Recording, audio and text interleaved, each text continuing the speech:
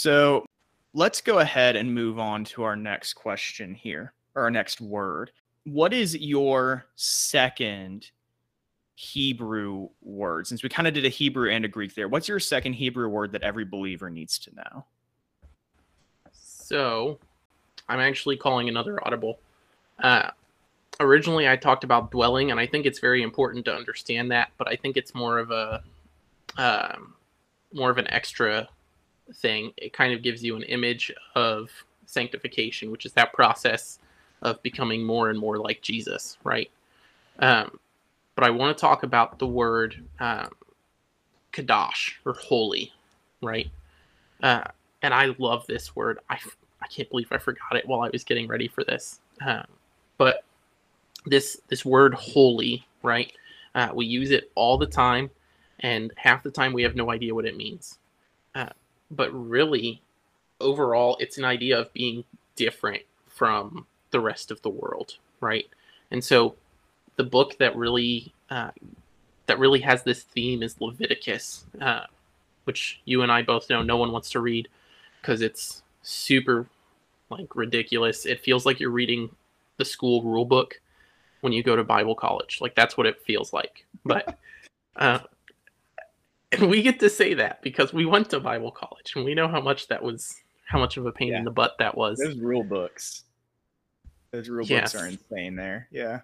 But Leviticus, when you read it at surface level, right? That's what it is. It's a rule book. It's do this, don't do this. Make sure you do this, don't do this, right?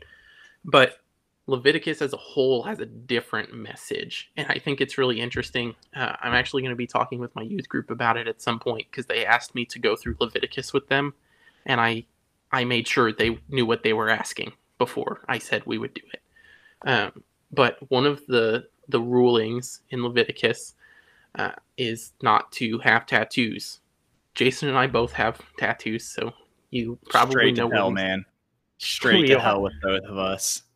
But Leviticus has this underlying idea that's often missed, right? Throughout the book, this phrase is repeated: "Be holy, for I am holy," right? Be holy because I'm holy. And Peter repeats it in 1 Peter.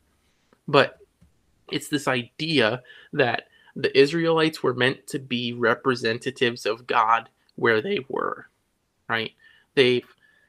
First of all, in Leviticus, they get to the promised land later, but they have rules that they're supposed to follow before that. Those rules were concerning all sorts of different things. If you were bleeding menstrually or you had a cut, you were considered unclean and you weren't able to be in the presence of God. Or participate in a lot of community activities. There's a lot of festivals throughout the year. There's this amazing festival calendar the Jews follow, ancient Orthodox Jews anyways, that you would not be able to participate fully in if you were unclean for whatever reason. Exactly. The book of Leviticus actually encompasses a picture of holiness that we don't fully understand when we read it, as this rule book. When we read it as the guidelines to holiness, when we read it as God's warnings to the Israelites on how to worship, then we start to see what the purpose is, right? Mm-hmm. And I think that's really interesting. Yeah, absolutely. And that's important. Little phrase in there, easy to miss, that Martin said, that is vital when you're trying to understand Old Testament concepts of holiness. These are God's instructions to the Israelites about how to worship him. So some of those instructions, they're still going to apply today. But some of those instructions were very particular, like the tattoo commandment, right? To when these people were living and where they were living and what their experiences were. And so God gave them these rules that were never meant to be permanent, that we are no longer beholden to. And Jesus himself gets rid of some of these rules, right? There's a note in the book of Mark where Jesus is having this back and forth with some religious teachers that are coming after him about allowing his disciples to pick and eat stuff. And his response is that a man is made unclean by what comes out of his mouth and not what goes into it, which is expelled from the body. In other words, if I eat something unclean, it doesn't actually make my soul unclean because it just affects my physical body and then I'm going to poop it back out. I mean, that's what Jesus is saying. And so he's actually repealing old, and Mark makes the point by saying this: Jesus made all foods clean. So he's actually pointing out where Jesus repeals this law of the Old Testament specifically and says, yeah, my followers don't have to do that anymore, which is really interesting. God never intended for some of these Old Testament rules to last forever, but some of them do, because some of them are repeated in the New Testament. They're re-emphasized, like laws against adultery and against incest and those sorts of things get re-emphasized in the New Testament, or even just assumed. Like there's some rules against certain types of sexual sin that are never explicitly repeated in the New Testament, but we know the early church didn't practice them, and later church writers wrote against them. But when you look at biblical texts, then people like Paul just use the word porneia, which means any sort of sexual sin, and just assumes that his audience would know what he meant, all the things that fall into that category. So this holiness thing gets carried forward. It kind of changes. The rules change, but the idea of holiness never changes because God never changes.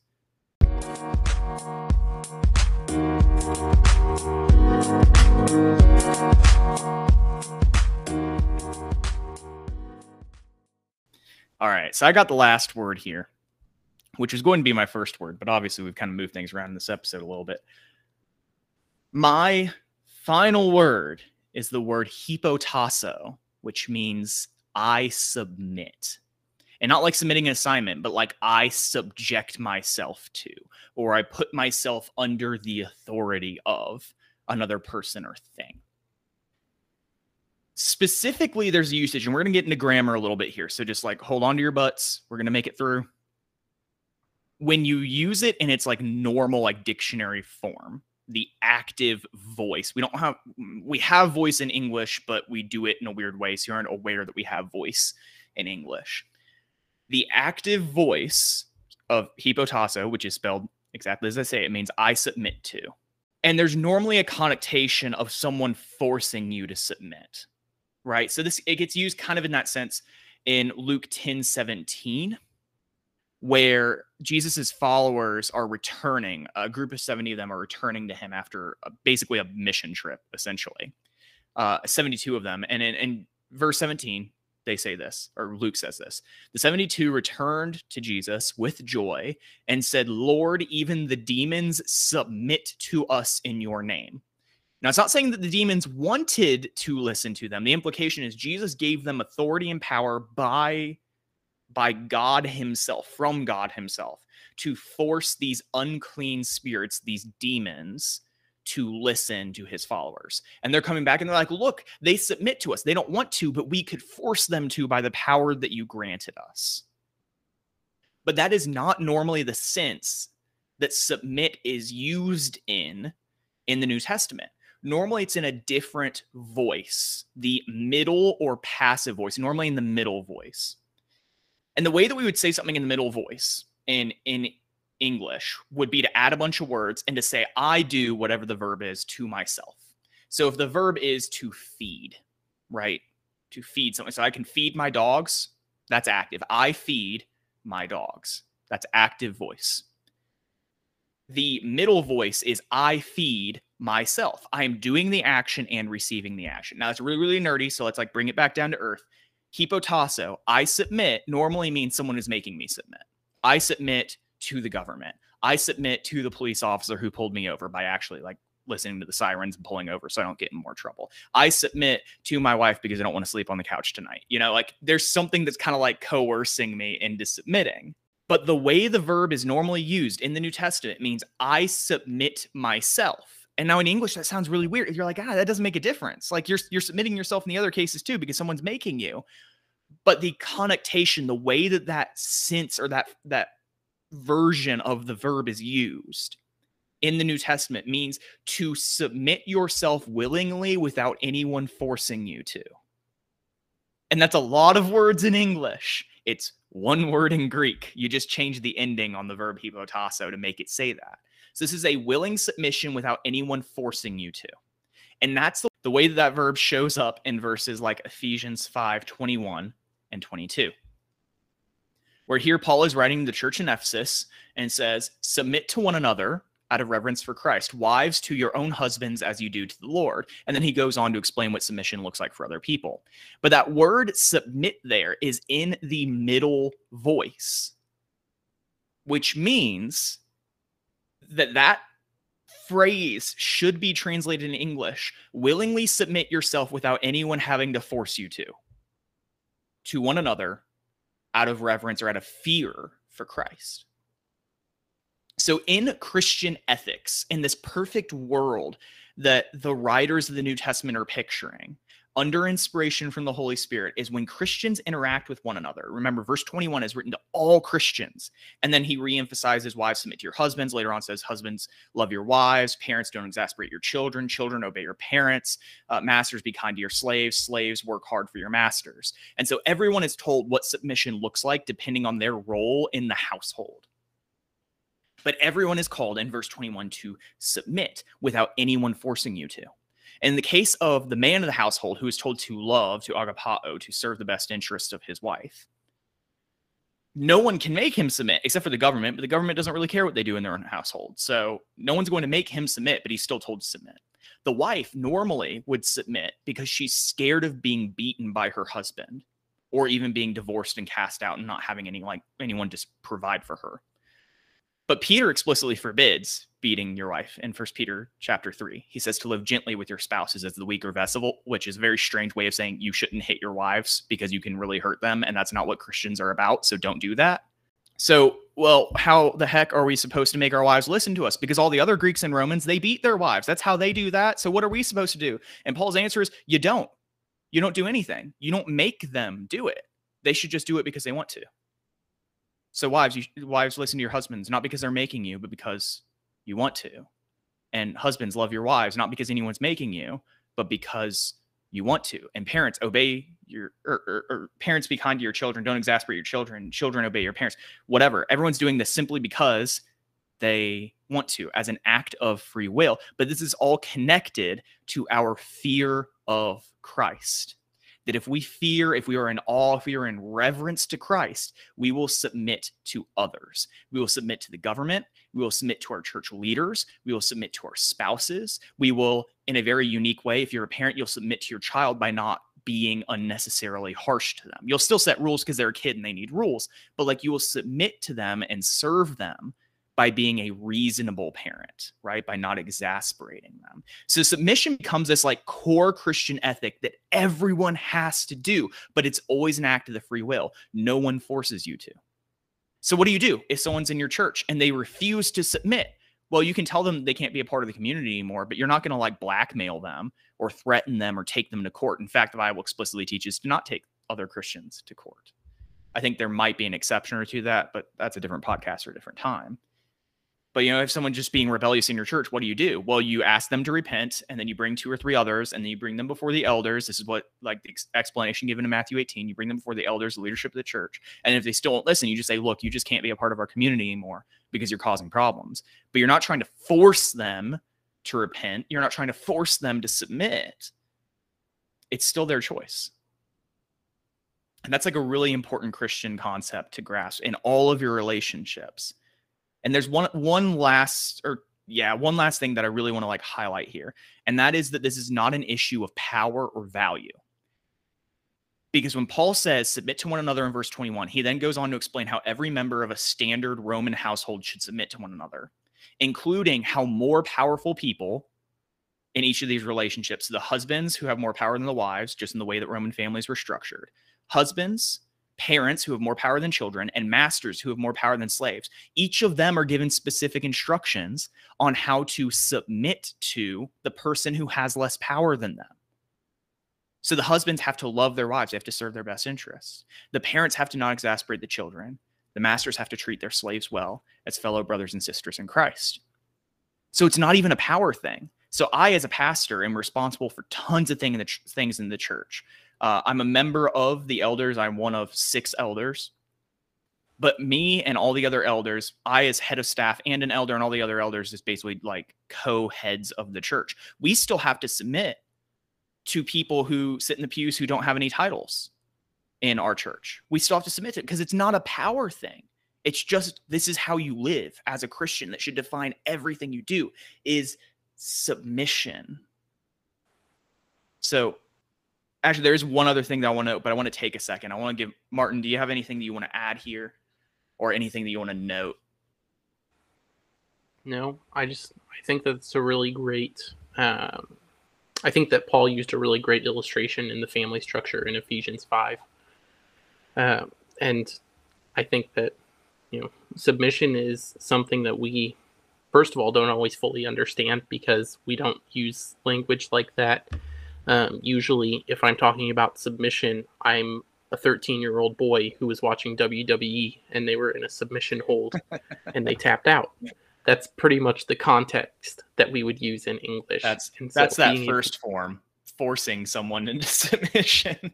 Yeah. And so I think it's just a great thing that A, we should understand a little bit better, and B, I think it's really great that the Christians had a different context to that. And it's a really good illustration of how we relate to God as well. Yeah. So the other thing that I want to note here is there are situations very clearly where you should not submit. So submission is a free act of the will, and you're meant to live in submission to everyone. And this is like explained different ways and pictured different ways. So basically the core of it being like, do not insist on your own rights, but rather like to treat others well, right? But there are certain situations where you should not submit. And that is where, by submitting to a person or a group or whatever, submitting to a government or submitting to a pastor or submitting to a friend, by submitting that person, you will actually violate a greater commandment of God. So we see a great example of this in Galatians chapter 2, verse 11, where Paul confronts Peter. And specifically, he calls him Cephas, and that's just another name for Peter. So he says, when Cephas came to Antioch, I opposed him to his face because he stood to be condemned. So, and then he goes on to explain that Peter was refusing to eat with Gentiles, basically thinking they were unclean. This is before the Council of Jerusalem that's mentioned in Acts chapter 15. So Peter is treating Gentiles like they're less human or of less value than Jews. And Paul actually goes and confronts him and calls him out and says, shame on you, you shouldn't be behaving this way. And so we look at that and we go, that's not very submissive behavior.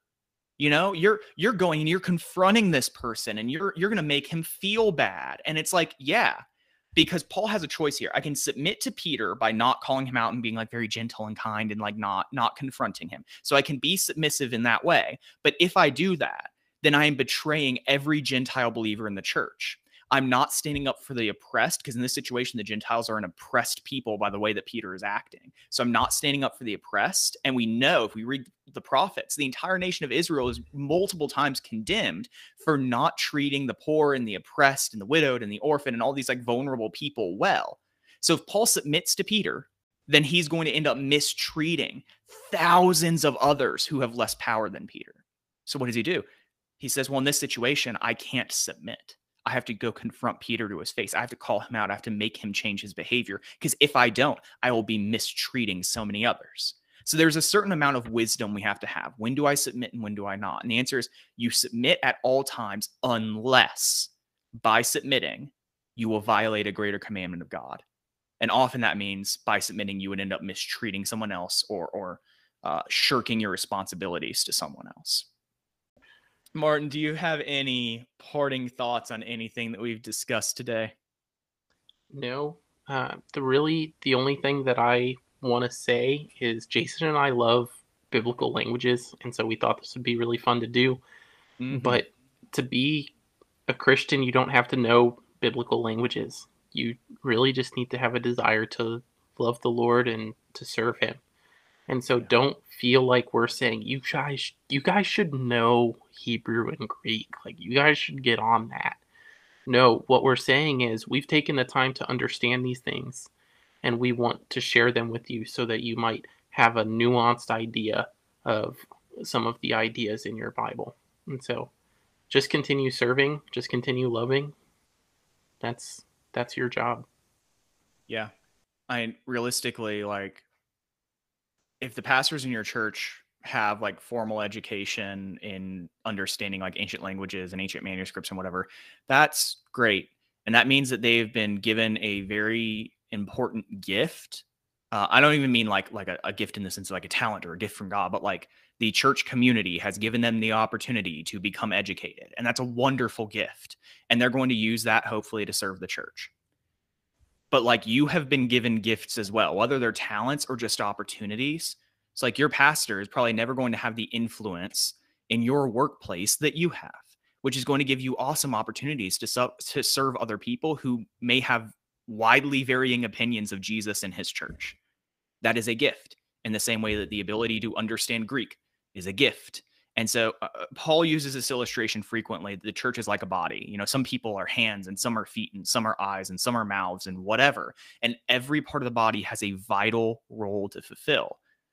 So Greek and Hebrew is just a part of our place in the body. And it's not any better or worse than any other gift. And you're going to have, depending on your job and your family and your abilities and whatever, you're just going to have different gifts. Or some of the people listening to this may have the exact same opportunities and responsibilities that we have. That's fine. None of it is of greater or lesser value. It is all part of the body. And the important part is we all do our roles, and then the church gets along pretty well. I'm done preaching today, man. My throat hurts. What about you? I'm good. Awesome. Well, guys, thanks for joining us here today. Again, as always, if there's any subjects or questions that you want us to answer or address or whatever, then email us at realpockettheology@gmail.com, or you can find us on Facebook at Pocket Theology.